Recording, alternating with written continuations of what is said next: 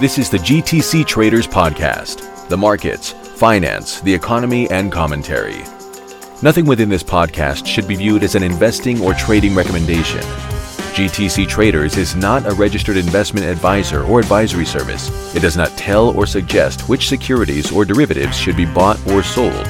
Analysts, affiliates, employees, or partners of GTC Traders may hold long or short positions within the currencies, derivatives, securities, equities, or industries herein discussed. GTC Traders and Secundus Puer LLC assumes no responsibility or liability for any trading or investing results. Facts, statements, data, and charts posted to the company website or mentioned within this podcast may unintentionally include inaccuracies. Content is for educational purposes only, and outside independent advice should be sought to confirm the validity or accuracy of any statement or claim made.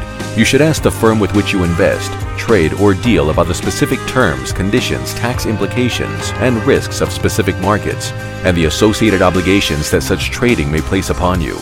You should always check with your licensed financial advisor and tax advisor to determine the suitability of any investment to your individual circumstances. No assumption should be made in relation to the performance or accuracy of the methods shown.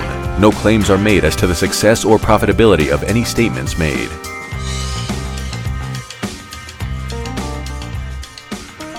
GTC Traders is not actually my first rodeo.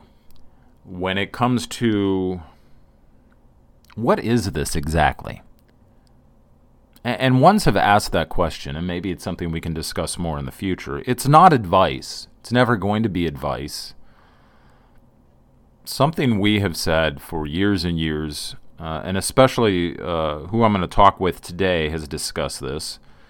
For years and years, he's actually the one that came up with this. Rob is who we're going to have a conversation with. He said that everyone must develop themselves as a trader. No one can do it for you. Now, to someone who is new, that may sound like a bit of a conundrum, a bit of a contradiction. It's like, okay, I want to get to where you guys are at, so how do I get there? Like, teach me something I need to know. And we turn around and say, well, you got to turn yourself into a trader. And it's like, well, that's sort of like, what was that one Star Wars movie where Anakin goes to Yoda and says, hey, how can I save the people I love? And Yoda says, hey, you know what? You just got to let go of all of it and just let be what be. And it's like, thanks a lot, buddy. Thanks for nothing. That didn't help. But it is the truth. And so there's this dilemma of us trying to express what we mean by you have to turn yourself into a trader the same way we turned ourselves into traders. What exactly does that mean? How do you develop yourself as a trader? Because this is not advice, and we don't believe in gurus, as we'll go on to discuss here. So we had a thought, what if we had, not in maybe an interview, but conversations with traders, either traders who are developing themselves on that path, or developed traders who've been in the business for decades, like ourselves. So that's what we are doing here. Our first conversation with Rob, and you'll probably recognize him if you've listened to other podcasts. I've known Rob now for, I think, and he can correct me if I'm wrong here, I think 9 years now. I think it was in 2014 he and I first ran across each other. And when we ran across each other and we first started talking with one another, again, there was that same idea, right? I love the way he put it back at the time. He said that, and this was his phrase, and I was like, that's just perfect. A real trader can sniff out a real trader, sort of like two old dogs sniffing at each other, right? Just the way we talk about trading, even if our approaches are wildly different, and our approaches are wildly different to markets. We trade different markets and in different ways. There's a real trader can sniff out a real trader. They really can. And so we got to know one another.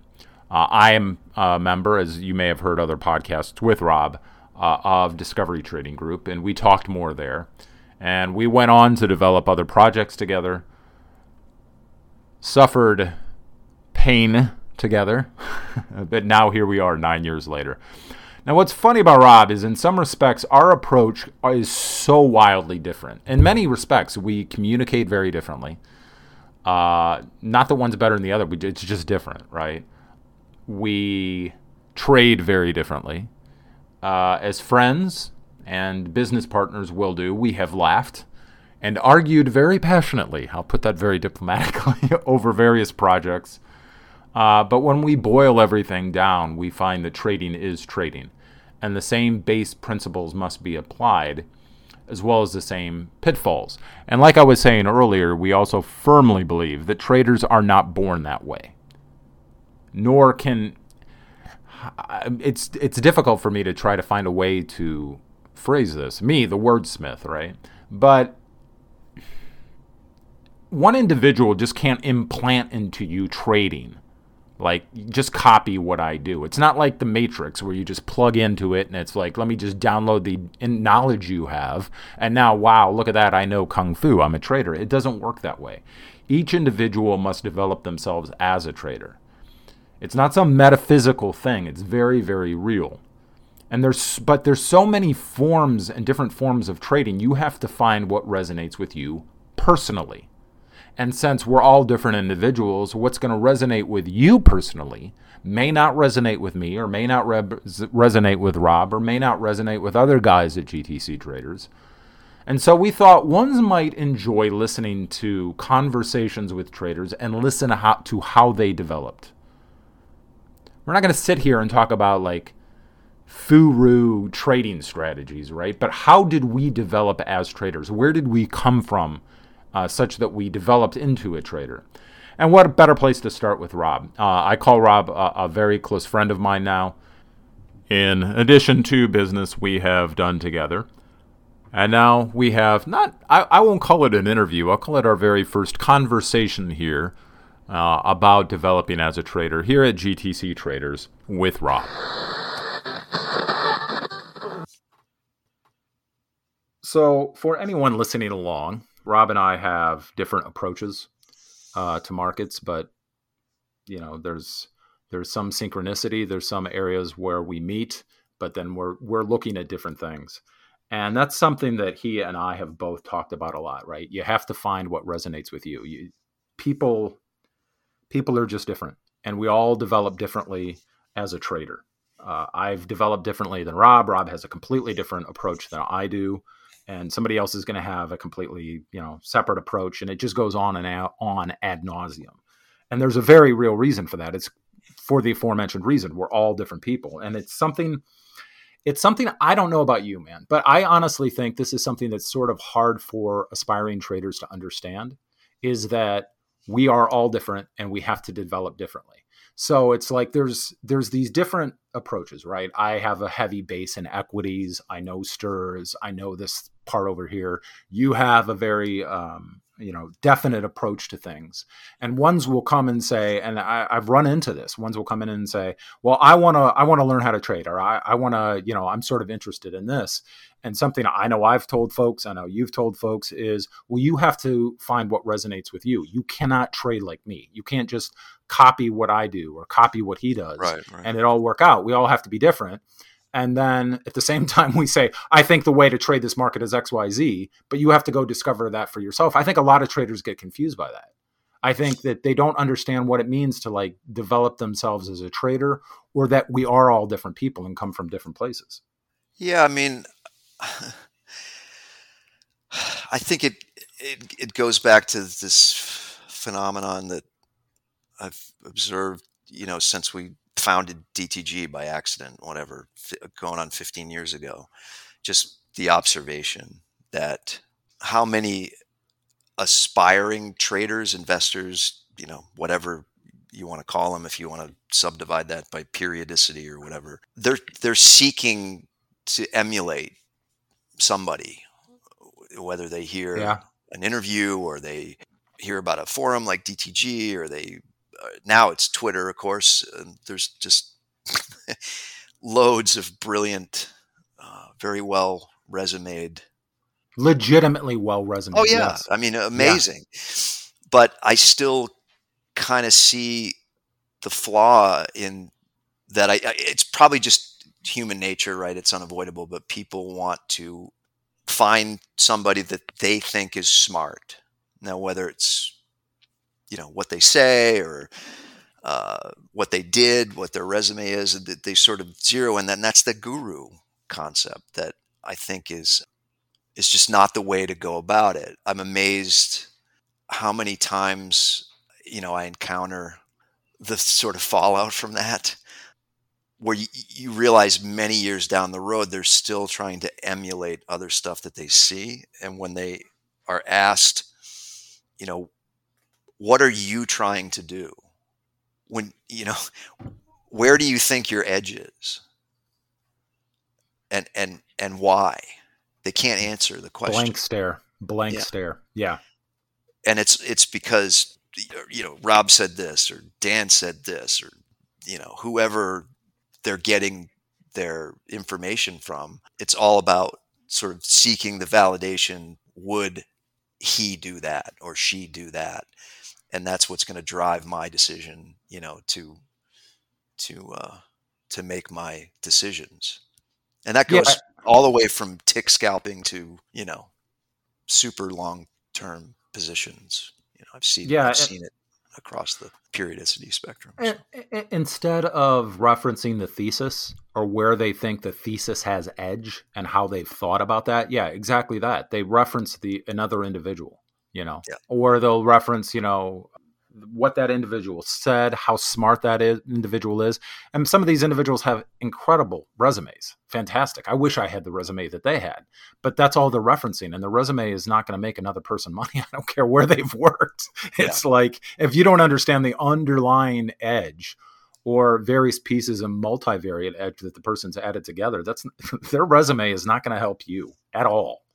I even want, I'll even fish sometimes and look for, even if it's something that I don't place a lot of stock in, like historical data chopped up in indicators, and this is set to this periodicity in here, and so this crosses this, and so therefore I do this. Okay, I'm not saying there's anything wrong with that necessarily. I'm just amazed by, when my RSI is 14 or whatever, then I'm buy, and I go, why?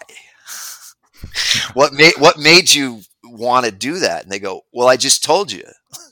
The RSI is 14. I go, no, you didn't tell me anything. I want to know how you arrived at thinking that that's going to make you money. So what I'm digging for, right, or searching for, is a response of, I spent 2 years like digging through, 40 years worth of historical data. And I determined that, X percentage of the time under these conditions, it shows me the way to profit, Yes.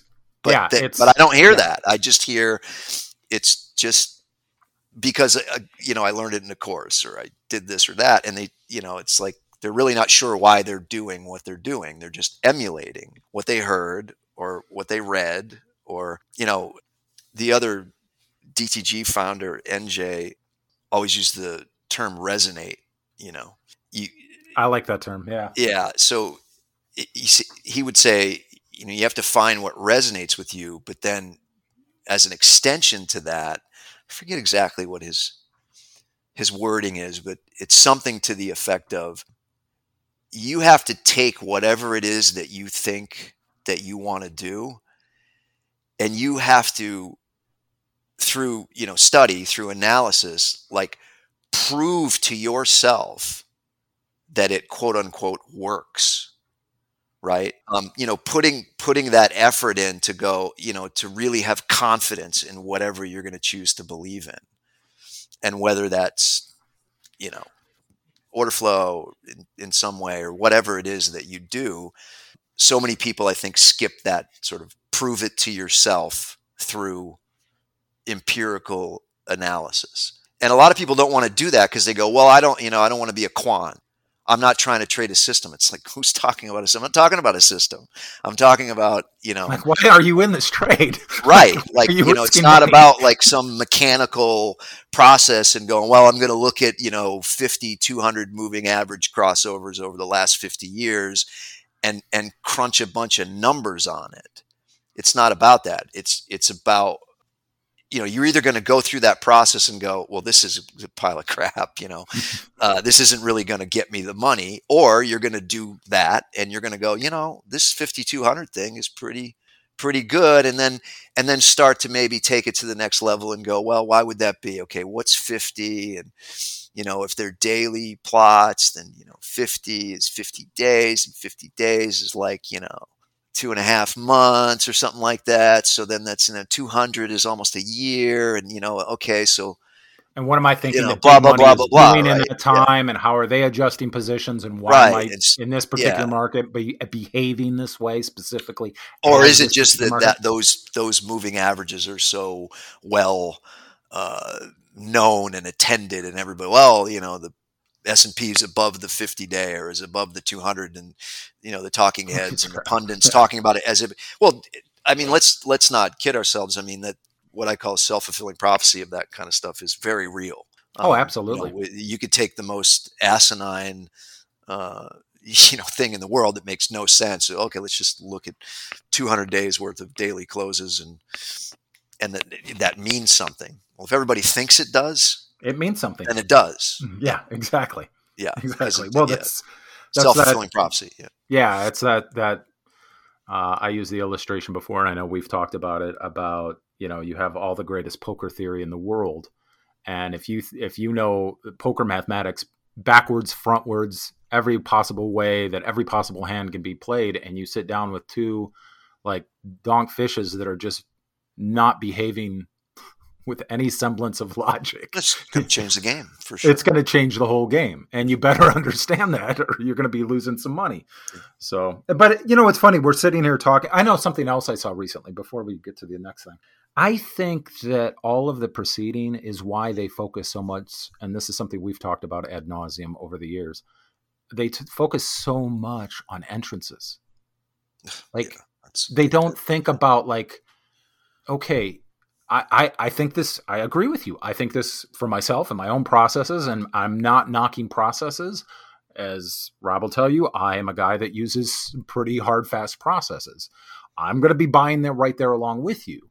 But the reason I'm buying with this process has nothing to do with being hyper focused on the entrance. It's because I've pulled apart all of those things, and they just right. Yeah. It's you've already validated that your reason for doing that, has merit because it has an iterative validity to it. Right. It can be put in an iteration and it makes sense. What I would love to hear sometimes some of these aspiring traders to say is, I have no idea whether this is going to work or not as far as this binary event, but I've proven to myself over an iteration that I don't have to be exactly specific with the entrance, but over an iteration, it can give me positive expectancy, or at least it has in the past. I don't know if it will this time. And I've got another risk mitigation in place and ready to go just in case things go the other way. It's like, oh, sure. now you're talking my language, right? Yeah. And I know the other direction I see a lot of new aspiring traders go, they go to these trading truisms, and I think we both saw this sort of in the Twitter stream recently, is like, what is the most worthless sage trading altruisms you've heard that you believe to be pretty much completely worthless? Oh, right. Yeah. And they think that's the missing key, right? They think, well, okay, if I'm not supposed to focus on entrances, if I'm supposed to know something deeper about trading, well, then I'll go to all of this psychological stuff. And I'm not saying that trading isn't an incredibly psychological game. It's very much a mental game. You have to act opposite the way human beings generally react.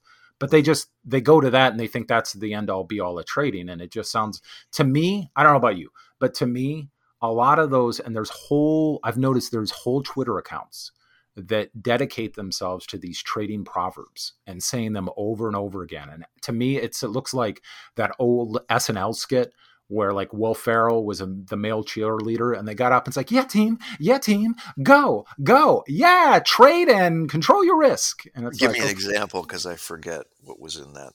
I vaguely remember it's like the thread that you're talking about, but yeah, the thread is like, what's some of the most worthless trade? Like, always go with the trend, and the trend is your friend.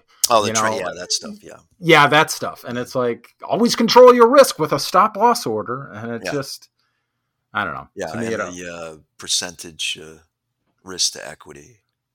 Yeah, that was a tricky one, right? Because the ones were like, well, that's context. I don't remember exactly what I said about that, but in almost every case, it was sort of like, well, it depends. That could either be good advice or bad. It depends on All the others, there's no, there's no red light, green light.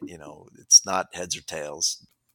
Half those sort of trading mantras can be good advice, I suppose. Yes. Depending, what it is. And then again, it could be the worst way to frame up what you're doing. It just, context, overall, context. Always. Yeah, overall, what are you doing? If you're going to a high probability process, right, that's just, has a very, very, very high hit rate, and there's nothing wrong with that, and you're waiting for a, 4-to-1 payout ratio, you're not going to be doing very well. Well, not with extreme price sensitivity, right? That's the price that you pay. I mean, well, again, everybody wants to. Everybody would love to risk a tick to make 50. I'll just do that every time if that were possible. But it doesn't. The market's not going to let you do that, right?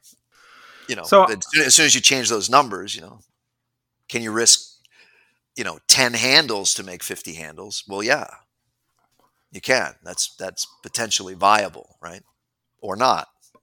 Like if you're trading stirs and constructs back in 2015 and you're waiting for 20 tick moves, good luck. Yeah, and a fly against a fly, you'll get in 5 years, maybe you might. Yeah, 5 years, it might move, and maybe not. Environment, yeah, it may go the other way because of just the way chaotic markets move. Yeah, I mean in ZERP, 4 or 5 ticks literally in a 12-month period in flies was pretty standard. Yep.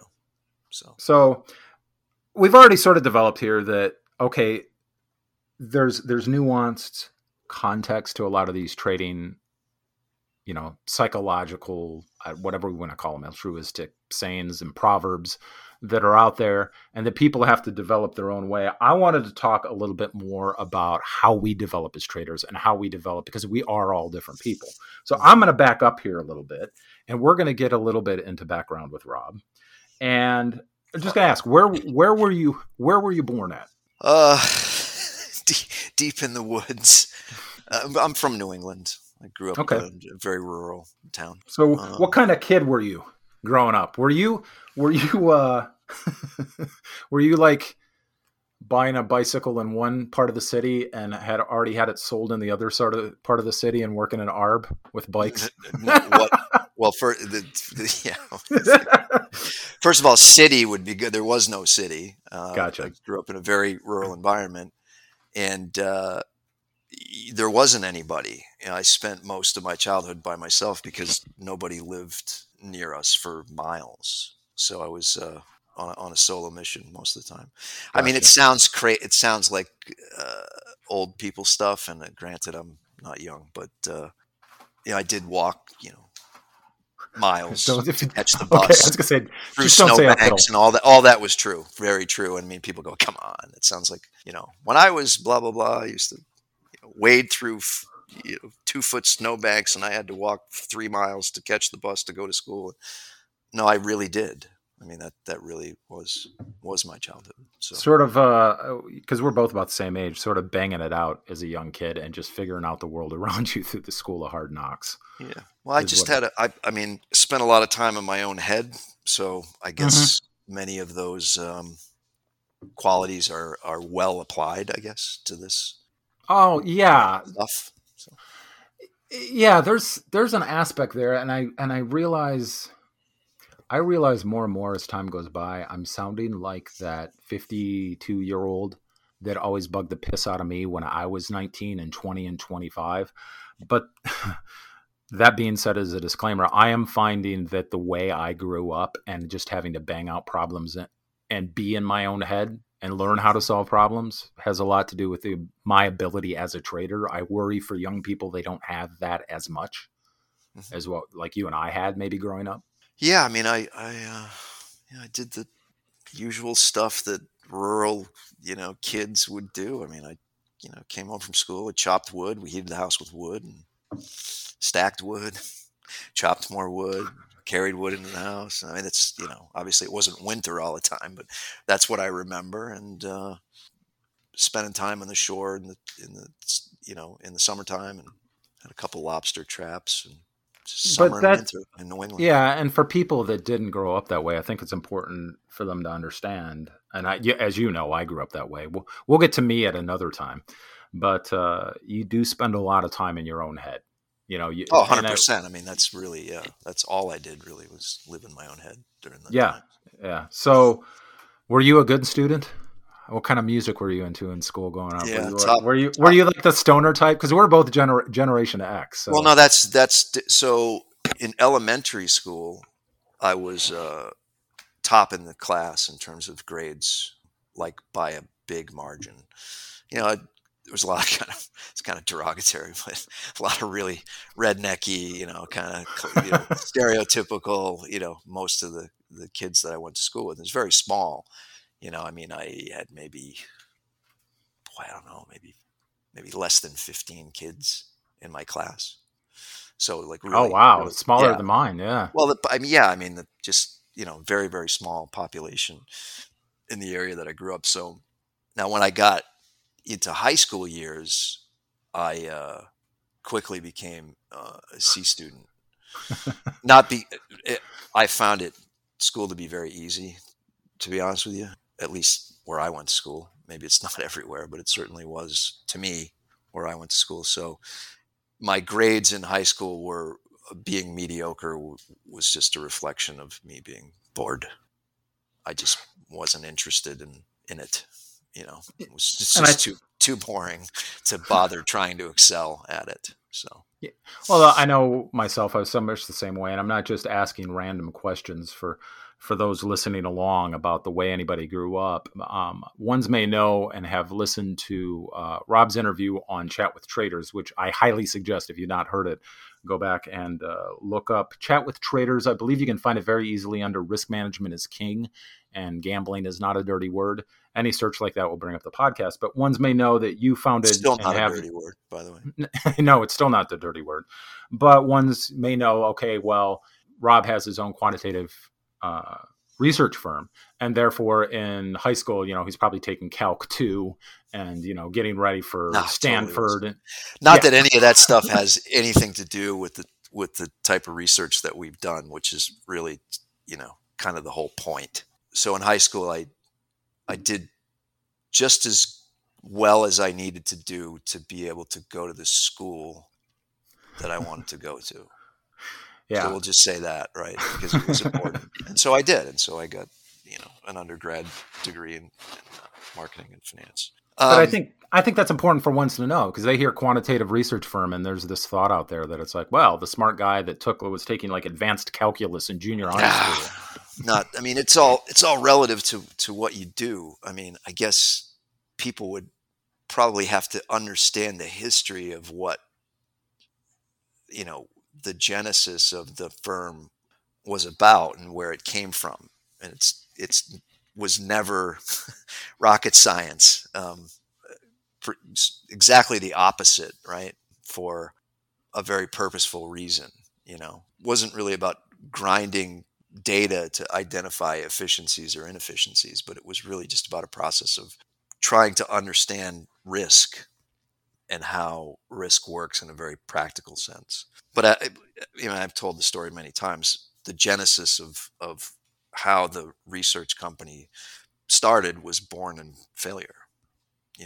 I was trading a very short-term scalping strategy in the ES at the time in a prop partnership structure commodity pool. Anyway, we just it was before the big push for quant stuff, and we just had the bright idea that we were going to come into the forefront of automation, and we were going to It's real simple. I'll just automate what I'm doing. it's real easy. That's what we thought. We were so naive that we could just hire somebody to, code what we needed coded and obviously move through testing phase to expand what we were doing into other markets and then apply automated execution after the fact. And we learned the hard way that it's not easy.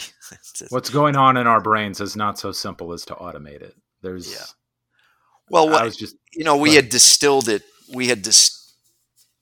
I thought that we could find a way to use indicators in creative ways to duplicate discretionary things that would reoccur, regularly. Yeah, because you have that discretionary feel every now and then, and there's this tool that Well, it's a fires off huge every part of now it, and then. but I So had, why shouldn't they just you just match them up, right? You just yeah, identify. Yeah, I was just very naive into.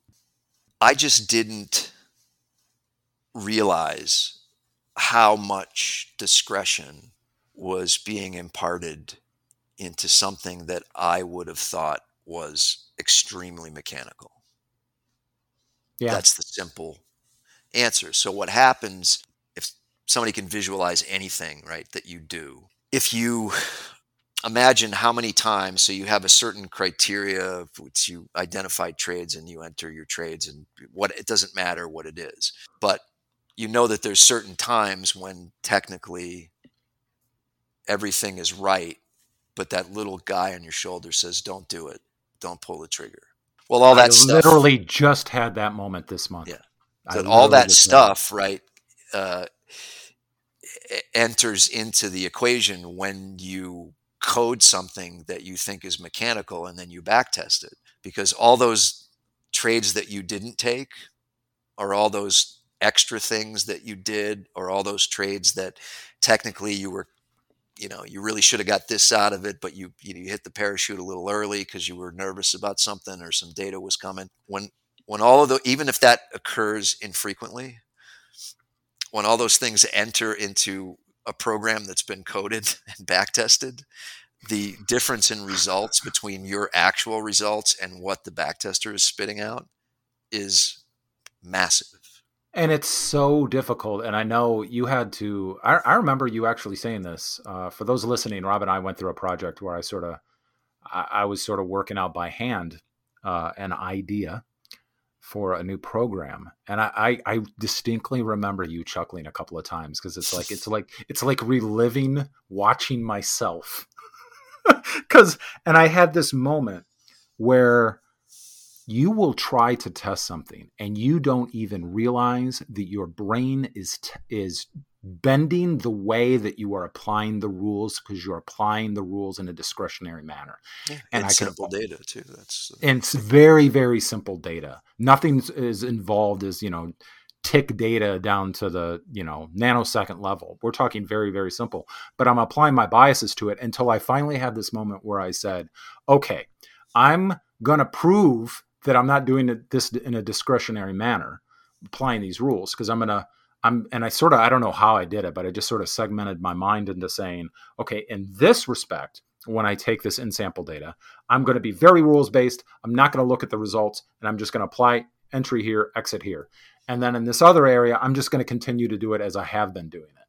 And the results were astounding. I think, I don't know if you remember that conversation, but I sat there for a good 3 days because where I applied the very mechanical rules was a program anybody should be embarrassed of. It was just crap. And where I applied the discretionary mindset, or the way I thought I had been testing things correctly, and I'm not sure if I'm explaining this well enough. I was sort of living in my own head, but it was like, oh, it was a beautiful program. It was annualizing 18% a year. Once I got to the end of it and I looked at the two results, the one that was, I had been testing, quote unquote, testing things in my brain the way that I'd been testing things for a solid year up to that point, and it was just not working.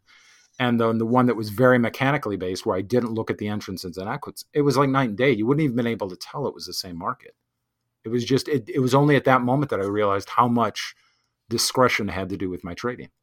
Yeah, it's a hard lesson to learn. Well, it's not. Look. See, if people who haven't done this before or gone through this kind of pain of this self-discovery, yeah, they're probably visualizing something pretty extreme, and it probably makes you sound stupid on some level of like, well, how could that be? I mean, that's crazy. Well, you couldn't observe this or observe that. I think a lot of people don't know. realize. Well, yeah. part of what they don't realize is, like, with any reasonable risk model, it doesn't matter how many occurrences or whatever the process has, but with any reasonable risk model, it isn't going to be many winning trades in a given period, whether it's a month, quarter, year, whatever, that sort of makes the return. I mean, if you're, betting crazy amounts relative to your equity and you have these, 10% swings every single day or every other trade. I'm not speaking to that. I'm talking about, a real sort of, dead center type asset management worthy program that's probably not going to annualize more than 30% a year, and probably less than that. And a Yeah. futures program, something that's landing in the sort of 9 to 25% annualized return, depending on what it is, right?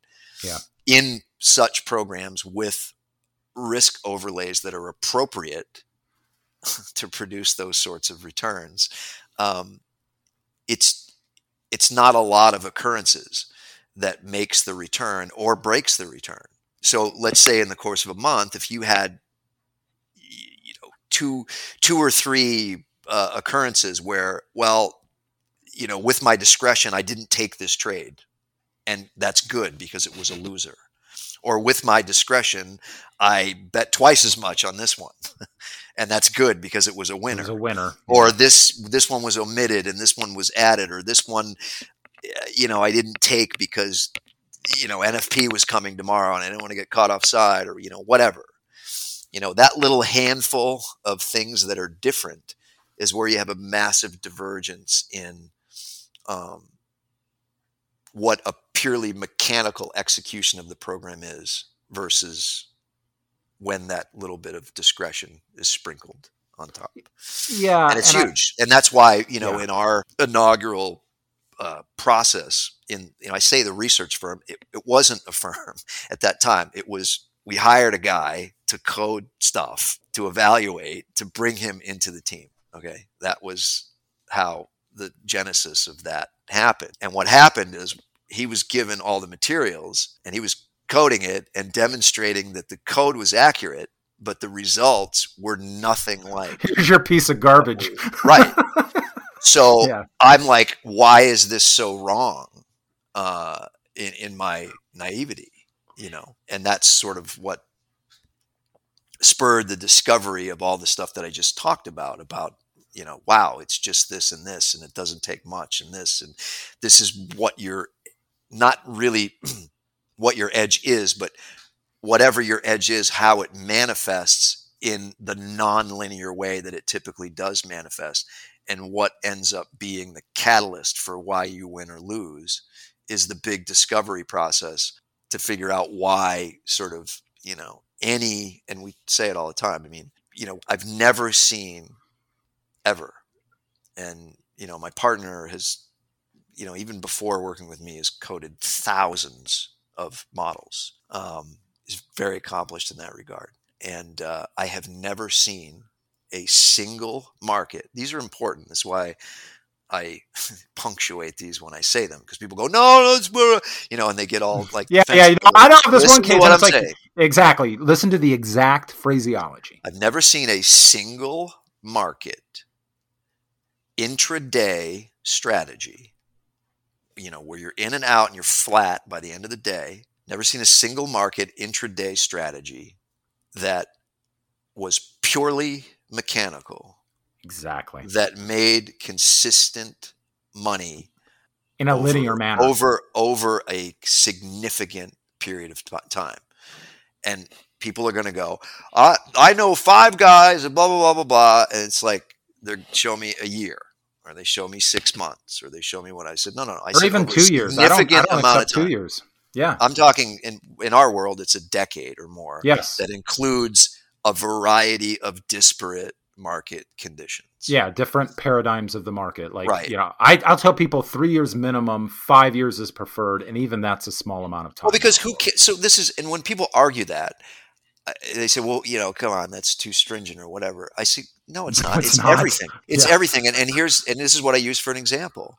If you have the greatest strategy in the world that grinds out money mechanically, and then October of 2008 happens, and you go broke, then it wasn't worth doing. If that's possible, running you over that train of, what the price action was in indexes in particular in October of 2008, which is, what I was really focused in at the time. Who cares?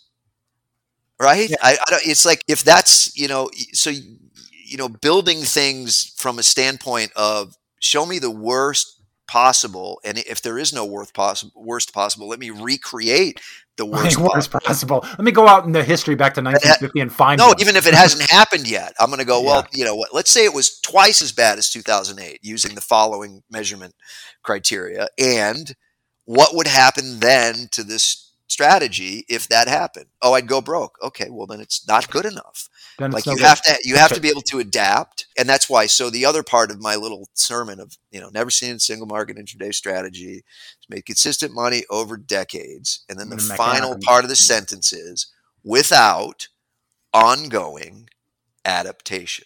Yes. So people go, well, what's that mean? And it's just what it sounds like it means, right? Ongoing adaptation means, like, when conditions change, as they're changing, how does what you do adapt to those new market conditions? Now, all that said, as soon as you start adding markets, extending periodicity, and adding strategies, Oh, all of extending that periodicity is detail huge too. Yeah. all of that Yeah. detail becomes less and less important, to the point where it's not important at all. You can look at some of the largest CTA firms, I don't want to name any names, but trading the most money are typically multi-strat, long, short. I'm talking in futures, right? CTAs. Yeah. Yeah. That are trading 50 plus markets, to the point of the criteria for entering and exiting the markets might as well be gibberish. They're just being exposed to the markets, the details of every little entry. The edge doesn't come from that. The edge comes from mathematical advantage of the risk model. If you're risking if you're risking 1 unit to make 2 units and 50 things long, short at the same time, with totally different theses on the underlying just strategy. the math Yeah. advantage of that 2-to-1 risk overlay is going to grind out money, Yeah. right? Just by doing that. So it's all about designing the risk model for those kind of programs, which is the type of stuff that we've worked greatly on in our firm. That's the takeaway, right? Is that you can't, with a single market intraday, you can't, you probably aren't going to stay solvent enough to achieve an edge from math advantage if you catch a bad run of cards, right? That's the problem. The If bad you beats. could stay alive, eventually that 2-to-1 or 3-to-1 or 4-to-1 math advantage is going to pay you off. But the problem is, you're going to have 37 losses in a row of 1% or whatever. Yeah. And long before you get to that point, you're going to alter or, pull the plug or, whatever. So that's why single market intraday is outright, right? Not spreading, is, one of the hardest things to do. But ironically, it's what everybody seems to want to do, right? Yeah. Like, they come into the market, they go, I want to be a trader. They gravitate towards tick scalping, outright Just front immediate. month crude oil. Variable It's impulse response. Very, very quick. Yeah. I can get that satisfaction. Yeah. It's like, here's a hint. If you're new to trading, you probably might not want to scalp outright front month crude as your first. Oh, front month crude. Yeah. Yeah. We've had that conversation many times. Yeah. So, I mean, it's like, all this stuff matters, but a lot of people that I run into don't realize how much it matters, to the point of defining whether you're going to be successful or you're going to continually go back to the drawing board and fail over and over and over and over again. Over and over and over again. And I thank you for saving me, because I realized that as I was describing that process that I went through, it does, to anybody listening that's new to investing or is an aspiring self-directed trader, they may think, well, this Dan guy sounds like sort of an idiot. It's like, well, okay, well, I'll tell you what, try it. It's the nuances are unbelievable. And we're not even saying that there is a place in quantitative research firms for very highly, and this proves and it sort of underscores your entire point, for very detailed, very adaptive, very high mathematics, rocket science on a continual basis. That's almost self-learning machine language, and how it has to constantly adapt. That does happen in quantitative finance. If you're new to trading, I can guarantee you this: you don't have the money to research that sort of, or to finance that sort of research. You just don't. It's tremendously. I don't even want to admit what we spent in money, time, opportunity, if you add it all up, it's staggering what that was a very costly mistake, being arrogant enough to think that we could just flip a switch effectively and automate and, Human increase discretion. capacity and, all of that stuff. So those were definitely hard lessons. Yeah, so that's all to underscore the point that we've got to this point, right? You're growing up in rural New England, sort of near the coast. We're sort of inside our own head, and ones will hear quantitative research firm. And what we've been trying to describe to this point is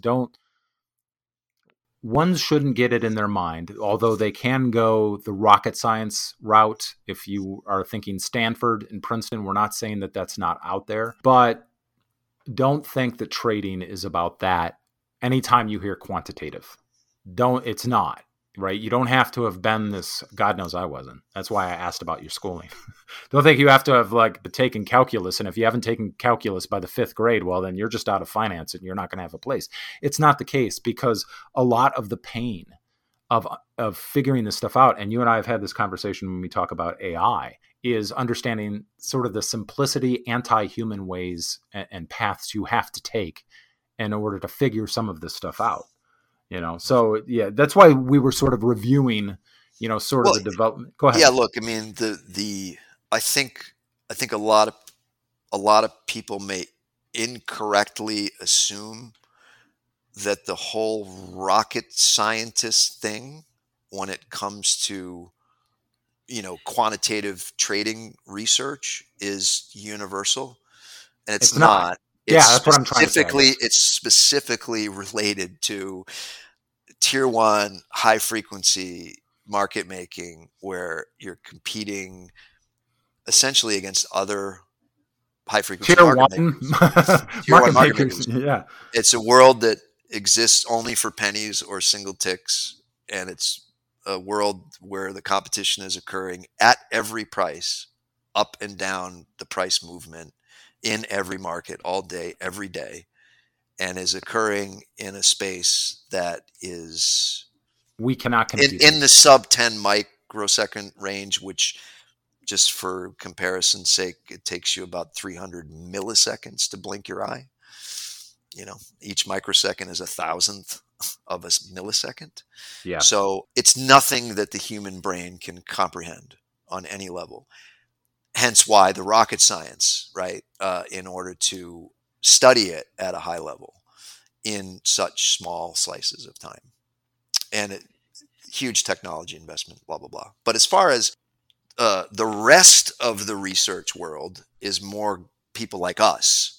Yes. It's like a whole different. They're two different galaxies. Yeah. Right. It's classic in sample versus out of sample data sets for testing and ideas based on your own visual acuity, right? Things that and you can see. Being a gambler. Look at that, and I think maybe that's exploitable. And then, okay, so what happens if we put that in the blender and we code it and we see, and, if I did this when this happens and this was happening at the same time, and I bet this much to make this much, for example, how much would I have made if I did that since 2008?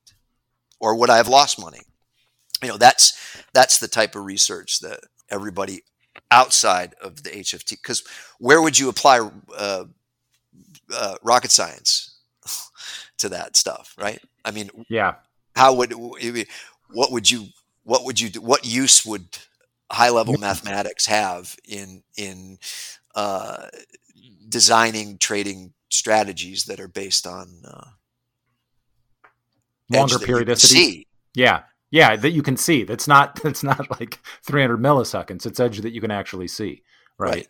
Yeah. So yeah, it's why you said earlier longer periodicity. I mean, and I would argue that anybody that does, I just don't, and this is just my own personal credo, I just don't believe in that stuff.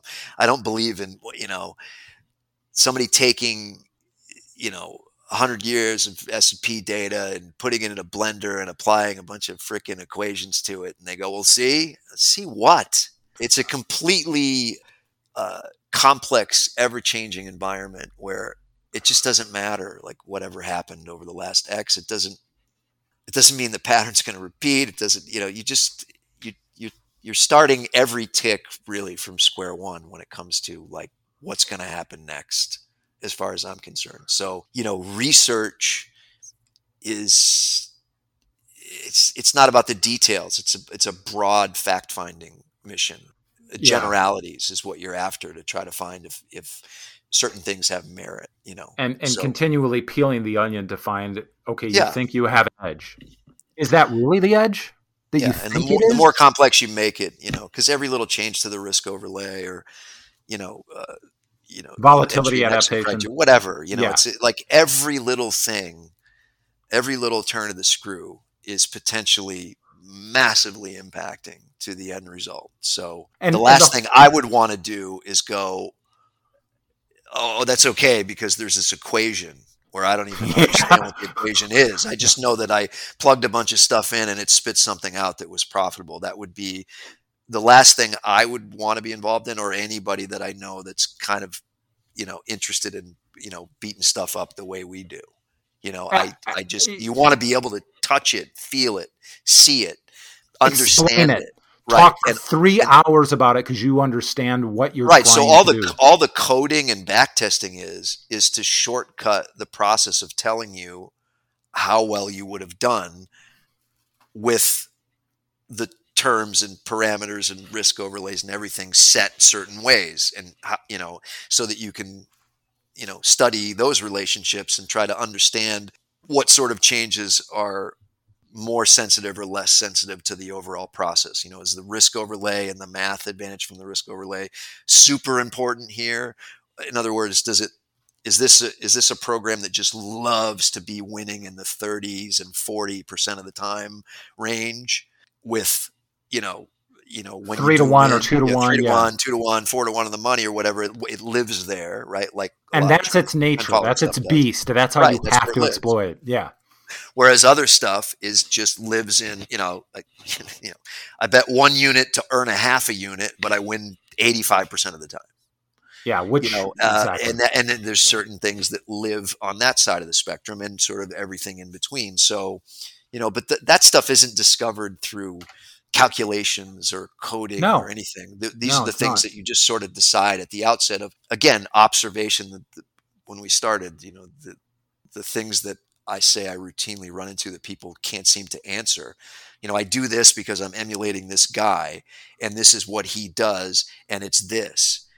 And then I go, yeah, but why do you do it? And they don't really Do know you know what it where is. he worked? Do you know what he did? Right, It's like, exactly. Yeah, yeah. it's like, well, that's good, but And I believe that he worked there, and I think he's a fantastic trader, and I'm not disputing look, him. there's so many Why smart are you people, but risking money there? Yeah. yeah, look, I'm not going to name them, but I could name at least 5 people that are sort of my inner circle or whatever on Twitter that I communicate with a lot. Highly respect them. Highly respect them, and every single one of them doesn't do anything like I do it. Yes, and they could come And to each one every of us. single Yeah. and I don't do anything like the way they do it. But yet because I couldn't, and they couldn't. You know what I mean? There's just you And they got could to come to each of got us your and own say, thing. hey, I've done this trade 500 times. It's going to win. I'm doing it next. Neither you or I are going to take that trade. And conversely, I could go to them. I could show them a big, long grid. I could show them a big sheet. This is why I do what I do. And they're going to look at me and say, yeah, well, good for you. Yeah. Enjoy your trade. Go with God. Yeah.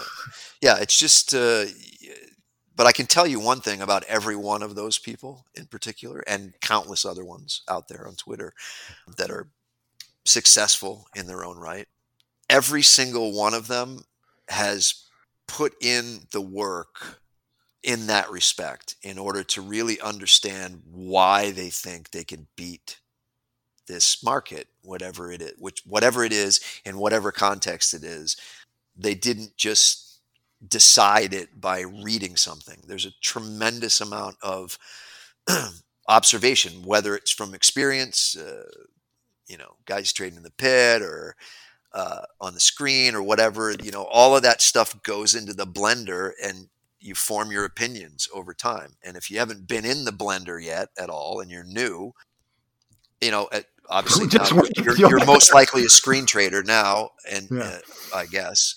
But assuming that you are, and you are just starting, all I can tell you is you better just be at your desk and just staring at shit until you go blind, until There's something no other speaks to way. you. There's no other way. There Because really if you isn't. think you're just going to buy a course or read something or talk to a couple guys or listen to some smart people or people you think are smart on Twitter, you know, there's no shortcut for the just staring at it until something screams at you, you know? There's just not. It's having to, in Mike Tyson's words, take the punch to the face and learn how to take the punch to the face and exactly what that feels like, Yeah. which I think, just speaking of the blender here for a second, it speaks to risk. That's an aspect we really haven't discussed to this point, but if you've just bought some course or listen, if you're going to quote some trader on Twitter, quote me, quote Rob, anybody else, I can guarantee you, if you come to me or Rob or any of these other people and ask, hey, why'd you take that trade? They're not going to tell you, well, it's because I learned from my mentor. They may talk about their mentor, but they're not going to say, because he would take this trade and therefore I'm taking this trade. No, they're going to sit there for 4 hours and tell you why they believe that they can control the risk and make some money, and over an iterative process make some money in this. They understand the thesis behind the whole thing. They're not going to quote somebody else. They understand what risk is and real risk, and what it means to take a punch. As we both know, you and I have both taken our punches to the face. Yeah, I think that's a rite of passage too. Being gutted. I think that Yep. Not just the actual gutting itself, but being made to feel what it feels like to be gutted has some kind of intrinsic value of some kind of, it's not just that I've told the story before where, I got stop-gapped and tried to get cute and thought I could scale my way out of it and whatever. And the next thing you know, I got, beat over. There goes a Ferrari. Yeah, it was $80,000 or something like that. And it's not that. It's the one. It's after. Or even during, of just the realization that you're stuck and you're not getting it back, and you have to admit that you did it to yourself, and all of that, and that feeling like you really don't know, because it just sounds like a number, and you go, okay, well, at some point I'll get stop-gapped and blah blah blah. Well, no, I mean you probably will, but if you will, when it happens to you, you have to feel that, what it feels like. I don't just mean losing the money. I mean the feeling of just feeling like a failure. What an idiot! You know what I mean? That not just that, but I thought I was going to outsmart the market, and it showed me, and I knew that. I knew it before I did this. So why did I do that? You know what I mean? That's the part I'm talking about. Yeah, and being able to admit it, having the character and the ability to say, I did this. Because we both know, and I can cite sources or actually examples many people know of, people that are smarter than I will ever hope to be, who got stuck and got gutted, and the market that is the actual guru came around and eviscerated them like a velociraptor. And it was always, well, this happened, and if that wouldn't have happened, and if that, that's all true. It's all true. If that wouldn't have happened, you'd still be up, but it did. And a lot of the smart people just could never admit, you are the one that made the decisions that got yourself into this position. Mm-hmm. Yeah. So, that was brutal. I'm just reliving that.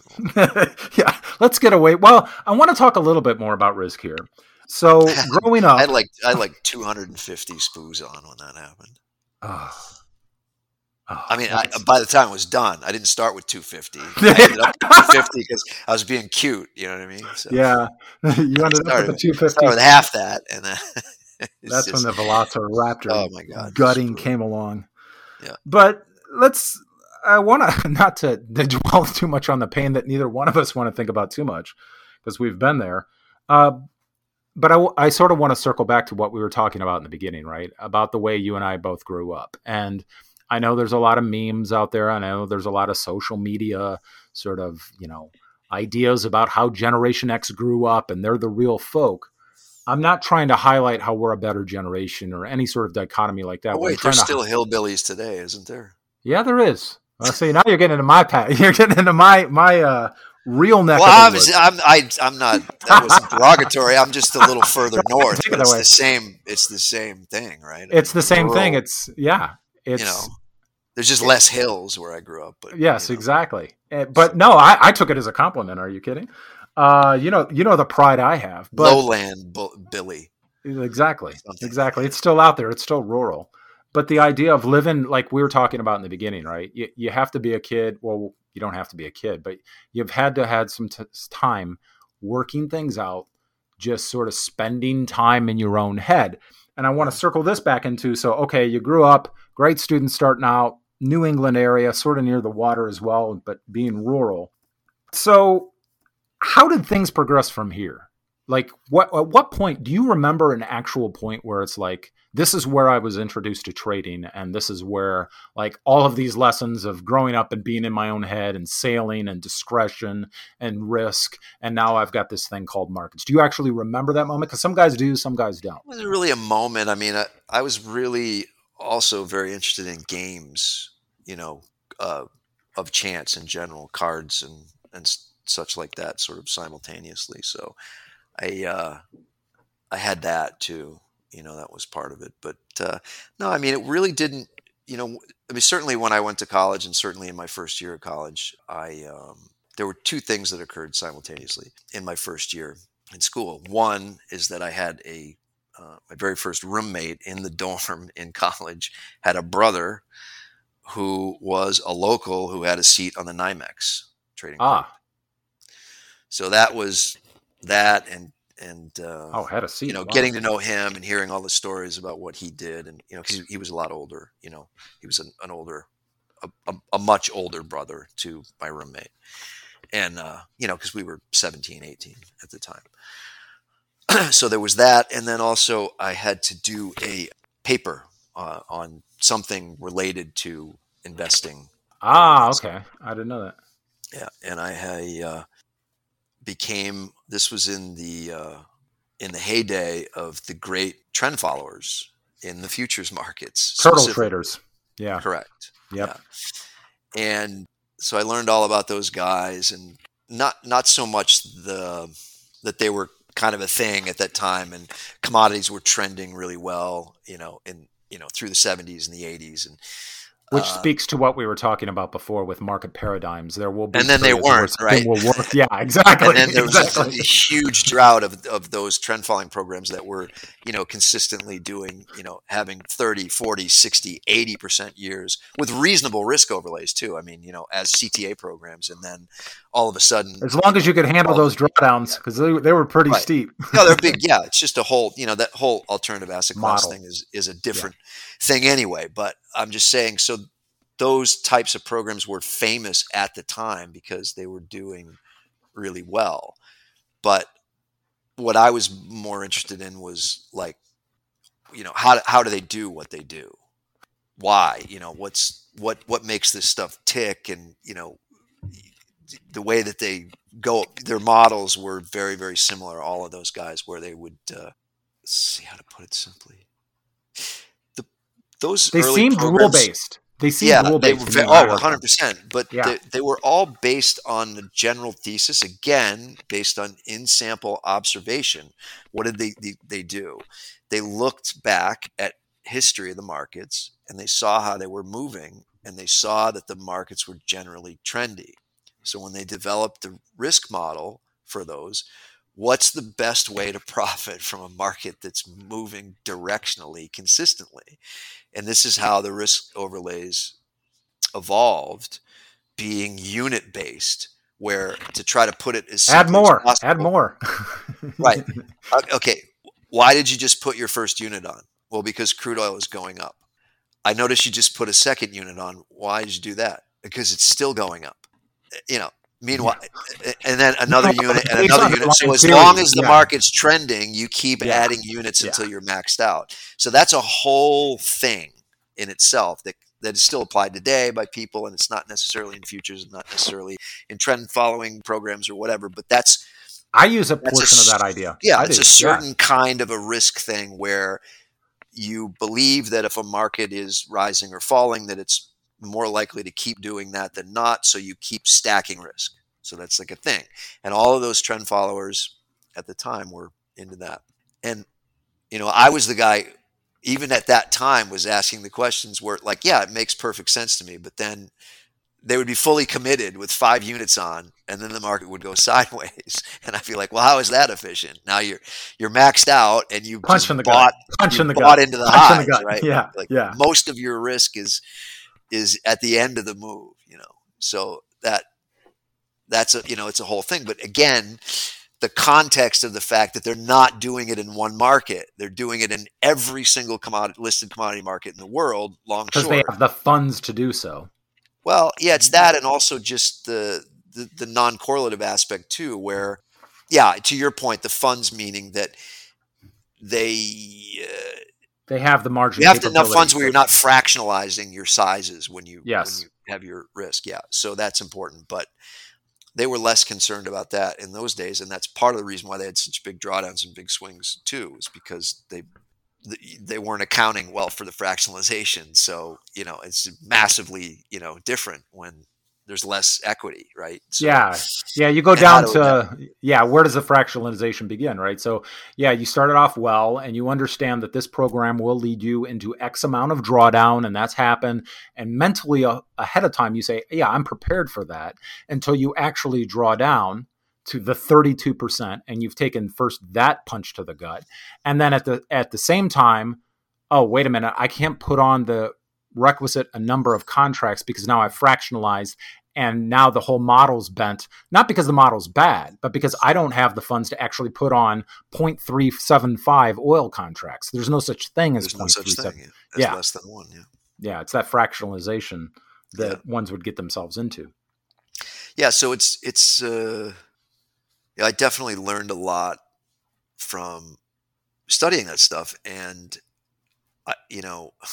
ironically, that was all the stuff there that I was first exposed to then, decades earlier, was really what saved the initial failure of the research project that I always talk about trying to automate a bunch of S&P. So what you're saying, I hate to interrupt you here, but in other words, everything that came before is your development. Like we were talking, and I want to focus on this. Sure. The whole part is you have to develop as a trader. You have to learn all of these lessons. So what you're saying is like what you had learned about these trend followers, all of a sudden you're trying to develop some programs, and oh wow, yeah, I've got that knowledge in my back pocket.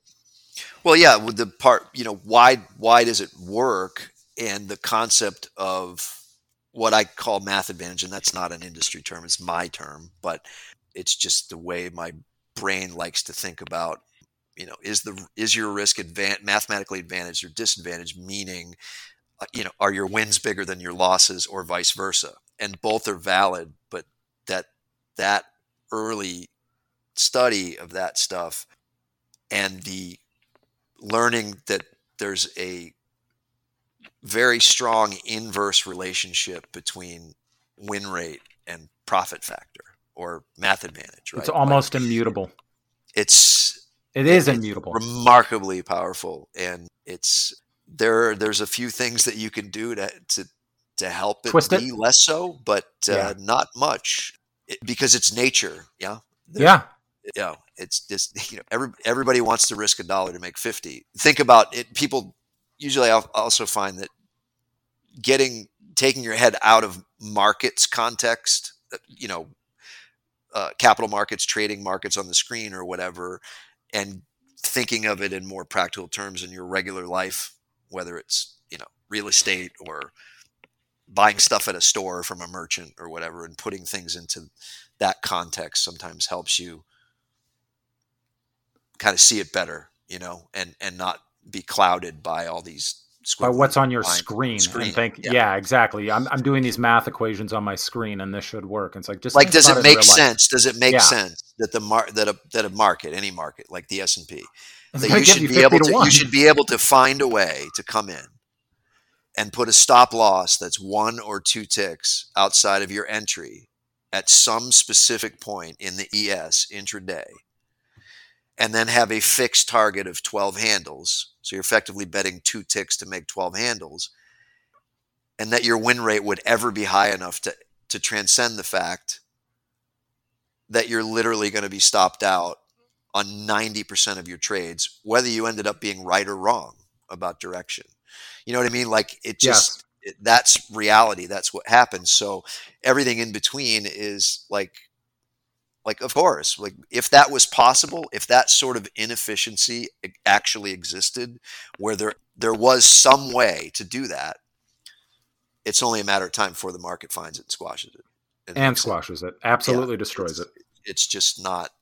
There isn't that kind of an inefficiency is not going to exist for very long, if it exists at all. So, it's that practical thinking, where it's just Common sense. It's you not a look at math comps in equation. real estate. It's like all the houses are selling for 1.1 million, but I'm gonna find a way to buy one for 600,000.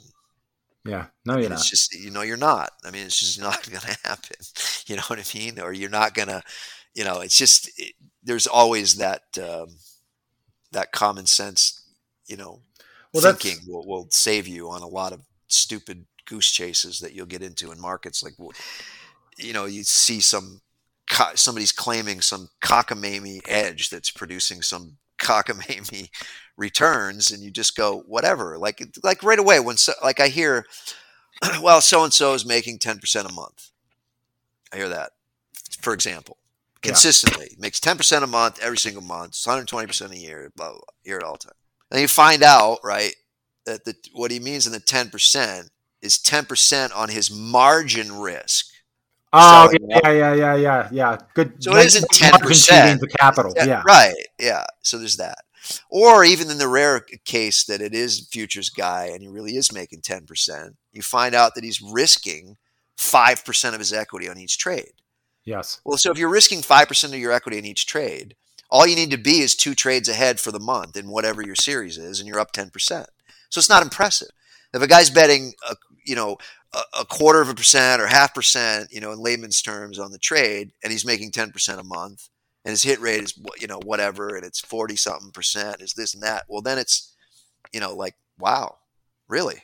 And then I might be interested to look further at what this guy's doing to achieve Yeah, but I'd have this level of questions. consistency. But Yeah. chances are, it's commensurate with risk, whatever. Well, it that's is the whole thing. That's returning. where I was going. It's like my first questions are going to be about the underlying thesis of the risk model, because the only question I have in that scenario is, okay, when is this thing going to see a statistically normal, not bad, not the whole thing blows up, but a statistically normal 10 streak loss?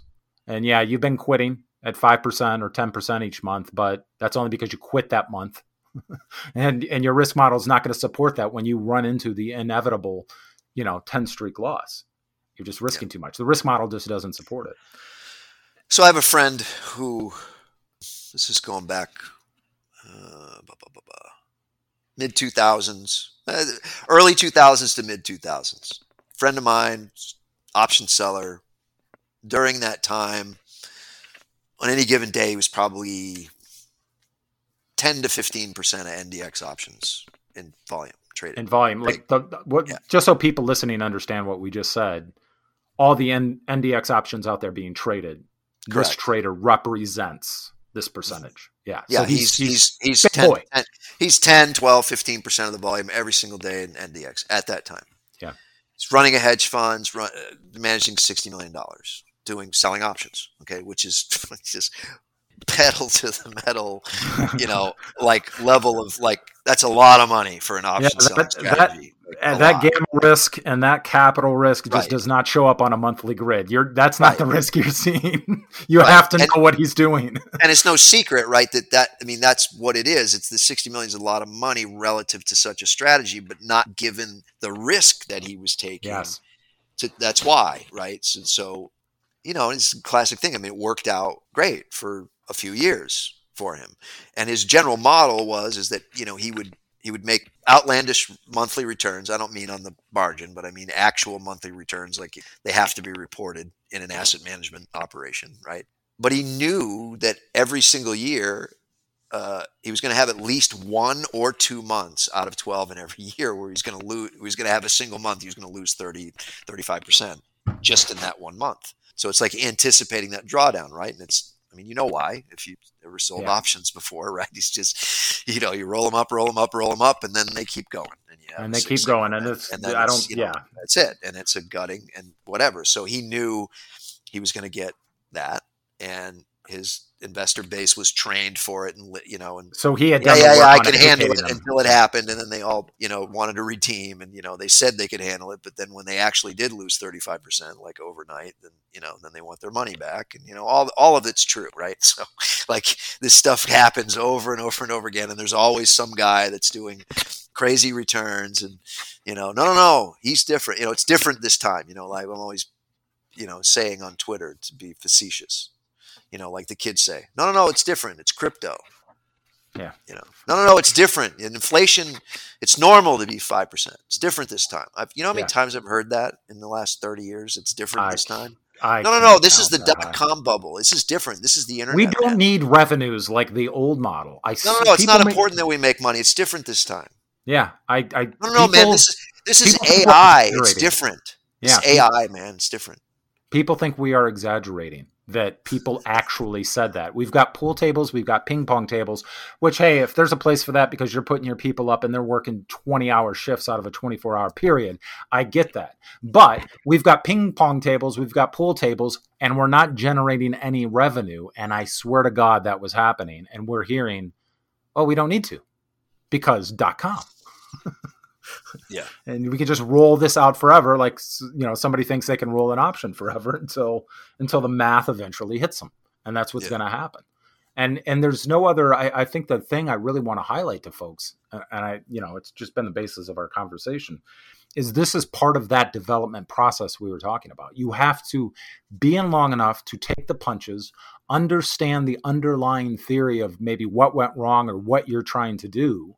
And just, there's no other way. It's you got to take the punches to the face and learn this stuff. There's no other way. The math isn't going to help you. A 14-day RSI is not going to help you.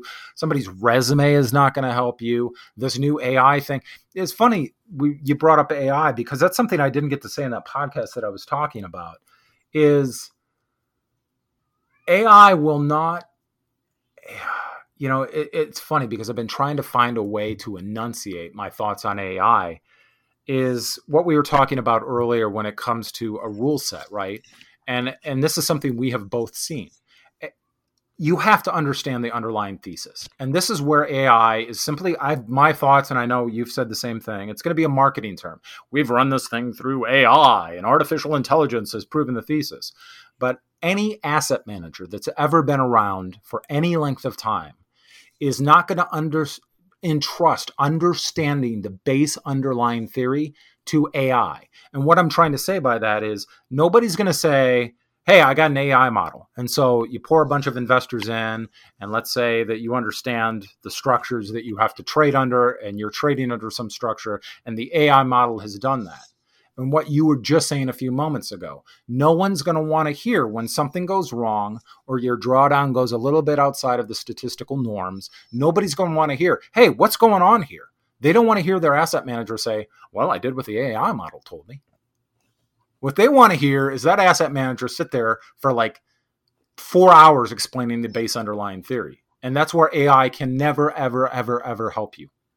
Because I can tell you, you're going to be facing nothing but redemptions if you come back with the answer of, well, we're just doing. I can tell you. Yeah. I mean, as somebody who's been in that business,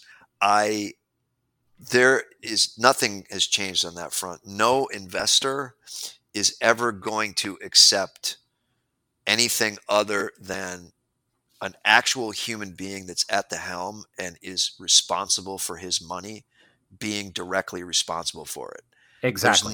There's no room in the business to go, no, we just got some dot matrix thing that runs in the back and tells us what to do. You would never raise money doing that because nobody would. Yeah, you're never even going to get to the point. They of want having you to tell them. They want you to impress them. They want to feel like you are smart and you know what you're doing. And even if you're a quant and they know that you're the guy who's programming the stuff and watching it every step of the way, that's responsible for their money.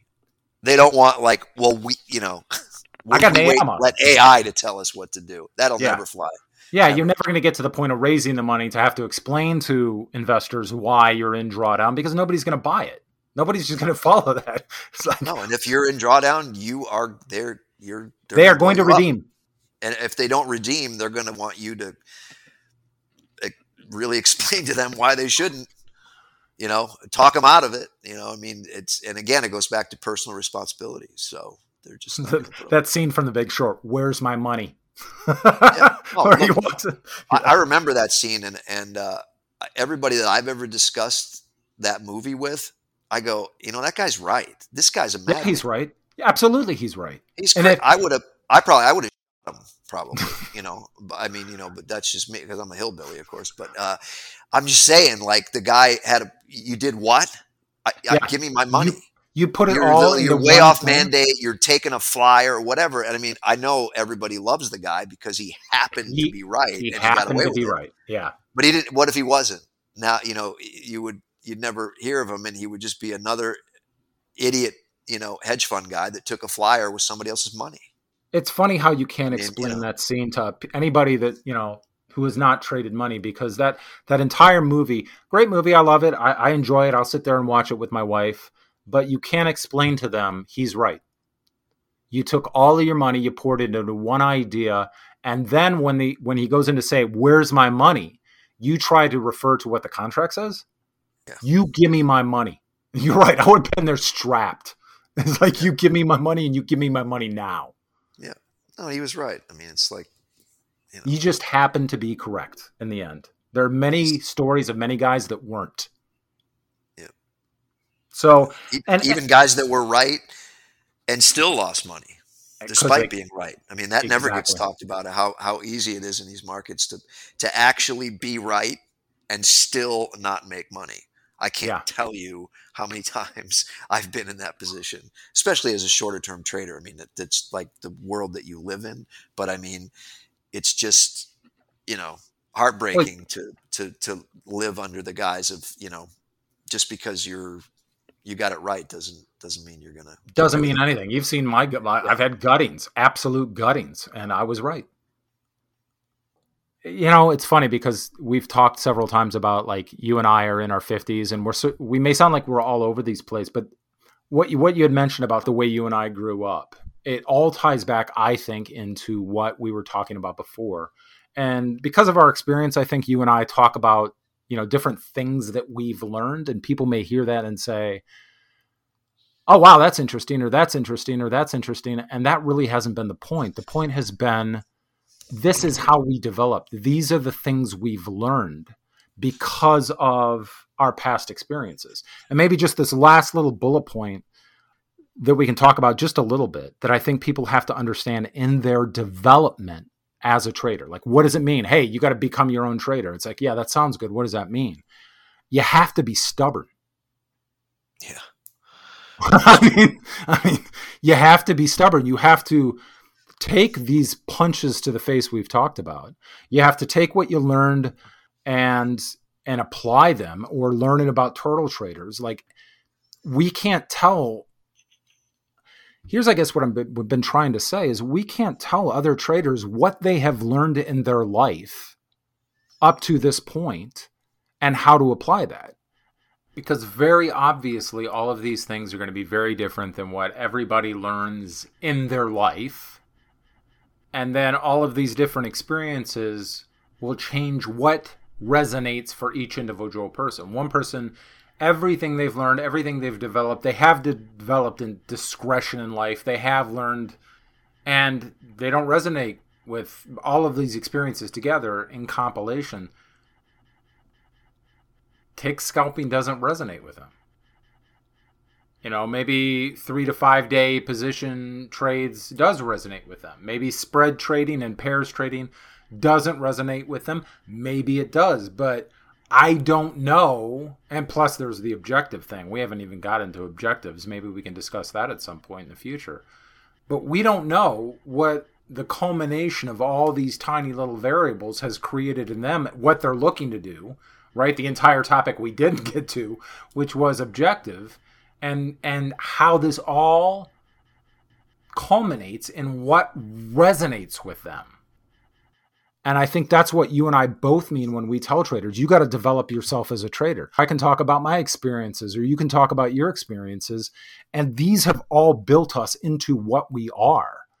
But you have to take all of those experiences and find what resonates with you, because it's going to be different for every person. And the only thing that's going to take you to the next level, because I see a lot of this, I see guys talking about how, and I was just looking on YouTube because I was like, I wonder what some of these guys out on YouTube are talking about, how to develop as a trader. And 9 times I saw the phrase, it's this simple. There's nothing simple about this. You have to be stupidly stubborn and just it's the hardest job in the world. That's why it's the best paying job in the world too. If you're successful, it's not easy. Go ahead. No, I mean I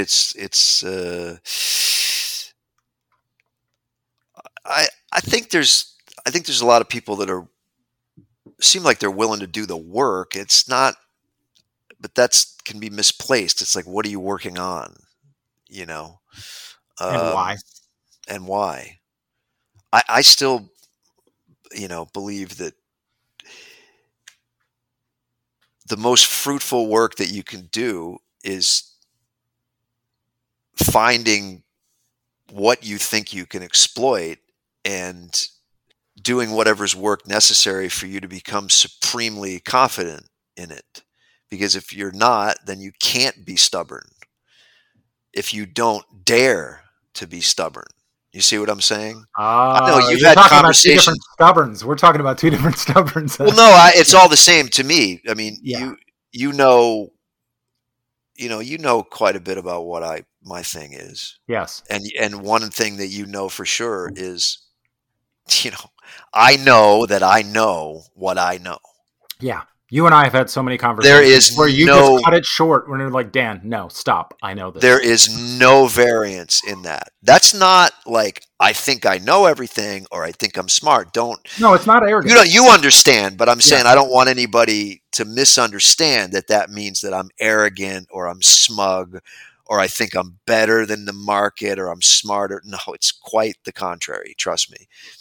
But it's the confidence to you have to have the confidence in what you're doing. You have to believe in I think the curve is going to do this because of this.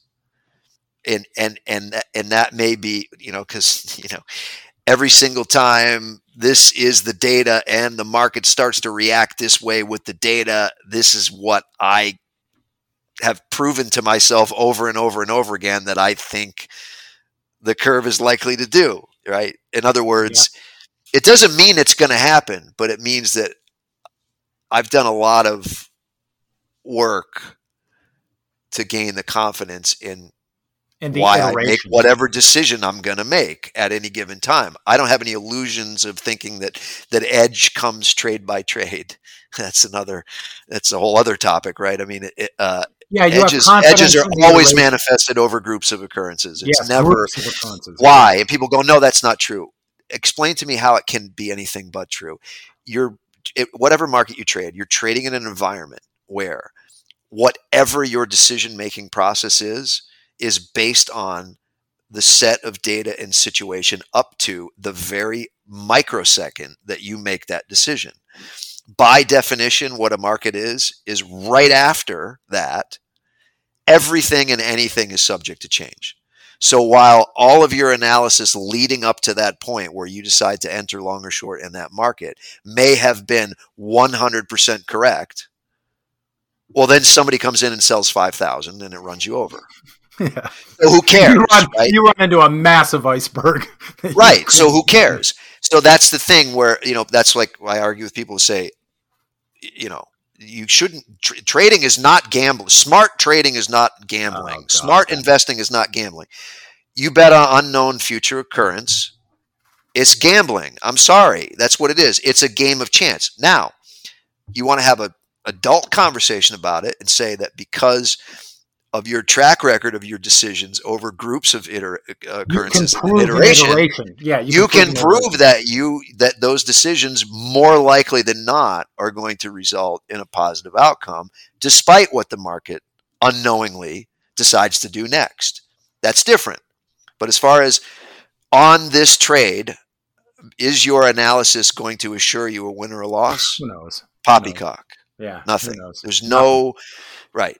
So, and if you're not truly understanding of that going in, you just set yourself up for disappointment, right? I mean, because the worst thing that you can do to not have that confidence that we're talking about, knowing what you know when you know it, really understanding what it is that you're doing, is to falsely believe that, trade by trade or occurrence by occurrence, that if you win, it is evidence of prowess, and if you lose, it's evidence that you failed somewhere. Yeah, and I think It's not. honestly, it's not. Yeah, this is where it goes back to what we're talking about here with stubbornness. When I say ones have to be stubborn, it goes into that development process, right? It goes into everything we've learned. Like, we know these very specific things about trading. We know that it has to be iterative. We know that if you show me 10 trades and they're all winners and you've got 100% success rate, I don't give a rip. That's not stubbornness. You did 10 trades. I view an iteration of trades as 30 trades. That's one.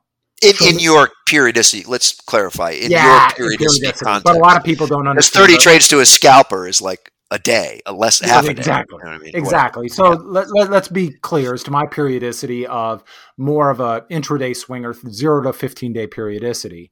I don't care that you show me 10 profitable trades. It means nothing. As a matter of fact, it may make you the worst trader that has ever existed. I care about one iteration in a 0 to 15-day periodicity. One iteration is 30 trades. Okay, great. That's one. It's like kicking out a push-up. You showed me one push-up. I don't care about one push-up. I don't care about 30 trades. Show me the second iteration. Show me the third. And people are like, well, I've done 3 push-ups. Show me 5 years of push-ups. Right, exactly. And that requires one thing: stubbornness. And the only way you get to what I'm referring to as stubbornness, which other people may view it as differently, is where you've developed in life. I think that what we just talked about is a perfect example of what I'm trying to set up. You come at it from the standpoint of a tick scalper. 30 trades is nothing. I come at from the example of somebody that's maybe got an options trade on, or a cash, 1-to-1 cash position of 0 to 15-day periodicity. 30 trades is, it's one iteration. It's nothing to a tick scalper. Well, why did we develop in those different ways? Is because we just developed differently, right? You developed in the way of understanding gambling and understanding games from earlier on, as you were talking about. It's like, I want to be in a holler, like let me get my 30-06 and go deer hunting. That's what I want to do. So I don't have to look at this. We just develop differently. And it all comes from very different life experiences. Yeah, the whole hunt for you is the walk in the woods. Exactly. Yeah, it's just a different, It's a totally different vibe. And that's why I think what you and I are both talking about when it comes to developing yourself as a trader. I don't know how somebody else's life develops. So you listening to me or Rob on Twitter means nothing. Like, I don't know. What have your life experience has been? Develop your way of what resonates with you. Now, I think if you want to be, because of what resonates with you, an intraday scalper, because of that's what resonates with you, cool. Now, okay, let me show you what I've learned about intraday scalping. That's cool. Somebody can be a mentor, but I think being a mentor and a guru are two totally different things. I don't believe in gurus. I believe in being stubborn. What resonates with you? How did you develop in life? And which one of these thousands of approaches to trading do you want to approach because of the way you've developed as a person? It's going to be different. Well, you know me. I mean, all over the DTG stuff is no guru. We just don't like the guru concept at all. It just doesn't, I believe everybody's going to naturally land eventually, in pursuit of, trading or investing in markets exactly where they should be. They may have a couple false starts. Yeah. Yeah. I mean, no, I just mean maybe they, through the traditional methods, they buy this course or listen to that guy or do whatever they do. And then they land on the, scalping, and they go, I just don't really like this scalping thing. I see myself as more of an investor, and then, eventually they'll probably get it right. Yes. But then once they do, I still think the most important thing, whether you're technically oriented or more fundamentally oriented, or even motivated by guys back in the Chicago trading by the seat of their pants, purely discretionary does work. Yeah. Well, in the pit, it's more about where the paper flow is coming from. Where the paper flow is coming from, and I know so totally different. You kind of can't really compare, but it's. But what I'm saying is, it's like there's a discretionary feel, and like you've just been saying this whole time. I apologize for interrupting you, but it's like they're going to land where they're going to land, right? And each approach is viable for whatever that person is. Well, either way, yeah. What I was driving at though is that no matter where they land in terms of strategy, periodicity, the market that they trade, or whether it's fundamental or technical, even if it's, look, these days on the screen, it's about, all you have is history, right? So before it's all over, you're going to have a thesis about something that you think is edge. Now, whether it's, I don't know. I'm just trying to come up with some random, fundamental point where I don't know. I'll just pull something out of the air. Every time non-farm payrolls is X, I want to be long 25th for the whole day, yeah, or whatever. And the point being, like, great. So, like, but how would you come up with that, right, is my point. Like, if somebody told you that you should do that, that's not good enough. And I don't care how successful the guy is. Like, if you're going to do that, what you need to do is pull up data of everything that happened with the market that you trade, with all of the data from payrolls releases, and you need to prove it to yourself with your own eyes that that's like, okay, interesting. I think there's edge there. I don't think a lot of people do that anymore, Dan. No, I they don't. I don't see it. Like, they come in the forum and I ask them those type of questions, and it's like they don't have the answer. Now, if you ask me anything that I do or have done, in whether it's outrights or spreading or anything, I can tell you that I have. Oh God, I can tell anybody that. I have run my mind and my eyes bloodshot. Yeah, proving it to myself. Yes. The stubbornness of proving it to yourself that this is actually something. Correct. And that's the thing. That's the other form of pain, right? It's like, it goes back to that whole thing. It's not about higher calculus. It's not about being some innate genius. It's about being a gambler. And don't get me wrong. I'm not an idea factory necessarily. Everything that I ever thought I could get edge out of, I heard about from somebody else. Oh, me too. We've talked about just like anybody else, right? Somebody, this guy does this. This guy, trades for ticks and the futures, and this is great. And okay, I got to look into that. But the point is it's not. It doesn't end there. It's like a level of immersion to do what, again, going back to what NJ says with the resonate and prove to yourself that that you think it's edge, by putting the work in and understanding, it on every level, because that's what's going to give you that confidence to be stubborn, to sit through the hard times and go, no, this is, this hasn't let me down, and it doesn't quite feel right now. But I got to hang in there. You know what I mean? Because this is my thing. This is my thing. Yeah. And that's because it's all about managing discomfort. Like I've also said a million times, you're never going to I don't know Embrace the suck. anybody who's successful in this game who just walks around like, king, what, and is like, I got the, world by the, what. Yeah. I mean, it's Yeah. like that you're questioning everything all the time. And if you're not, All you the time. should be. You should be, because it's like, Yeah. it all goes into that development process. The only person, it's funny because I don't think new and aspiring traders understand this. They have this concept that every time I get involved in a trade, I am 1,000% convinced because of the iterations and the multiple iterations that I've done and the way I've developed in very rural, almost a different galaxy, almost a different country. The reason why I'm trading this market and my lifestyle, and because of my life experiences, I traded this, and I've proved the iteration. I've been stubborn because of my background, and I've stared at the screen till my eyes bled. I know this next trade's going to win, and therefore I'm not nervous about it. Baloney. Every trade I get involved in is like, this is going to be where that one thing happens in the world that I didn't foresee, I didn't test for, that nobody ever saw, that is the black swan. Everybody always talks about black swans, and they're not black swans. They're things They that do happen too. They Trust me. do happen. Things nobody ever got. Do we know that? Multiple times over is going to happen to you. It's going to happen to you, and you have to take the kick in the gut.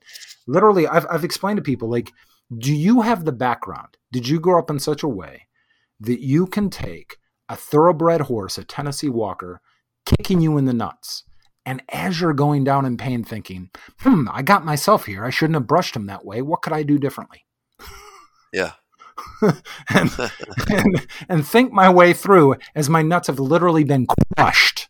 That's this business. And you got to have the stubbornness, and of however you've developed, to take all of your knowledge and what resonates with you and make it your thing. And to do, like, I think we're coming at it from two different aspects, right? I'm coming at it from the aspect of who are you as a light, just your life experiences. And I think both are equally valid. Okay, where did you come from? How did you grow up? What did you learn about discomfort? What do you want to do in life? What's your objective?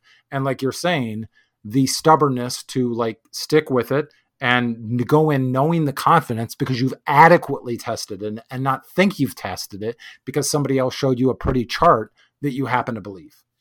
Yeah.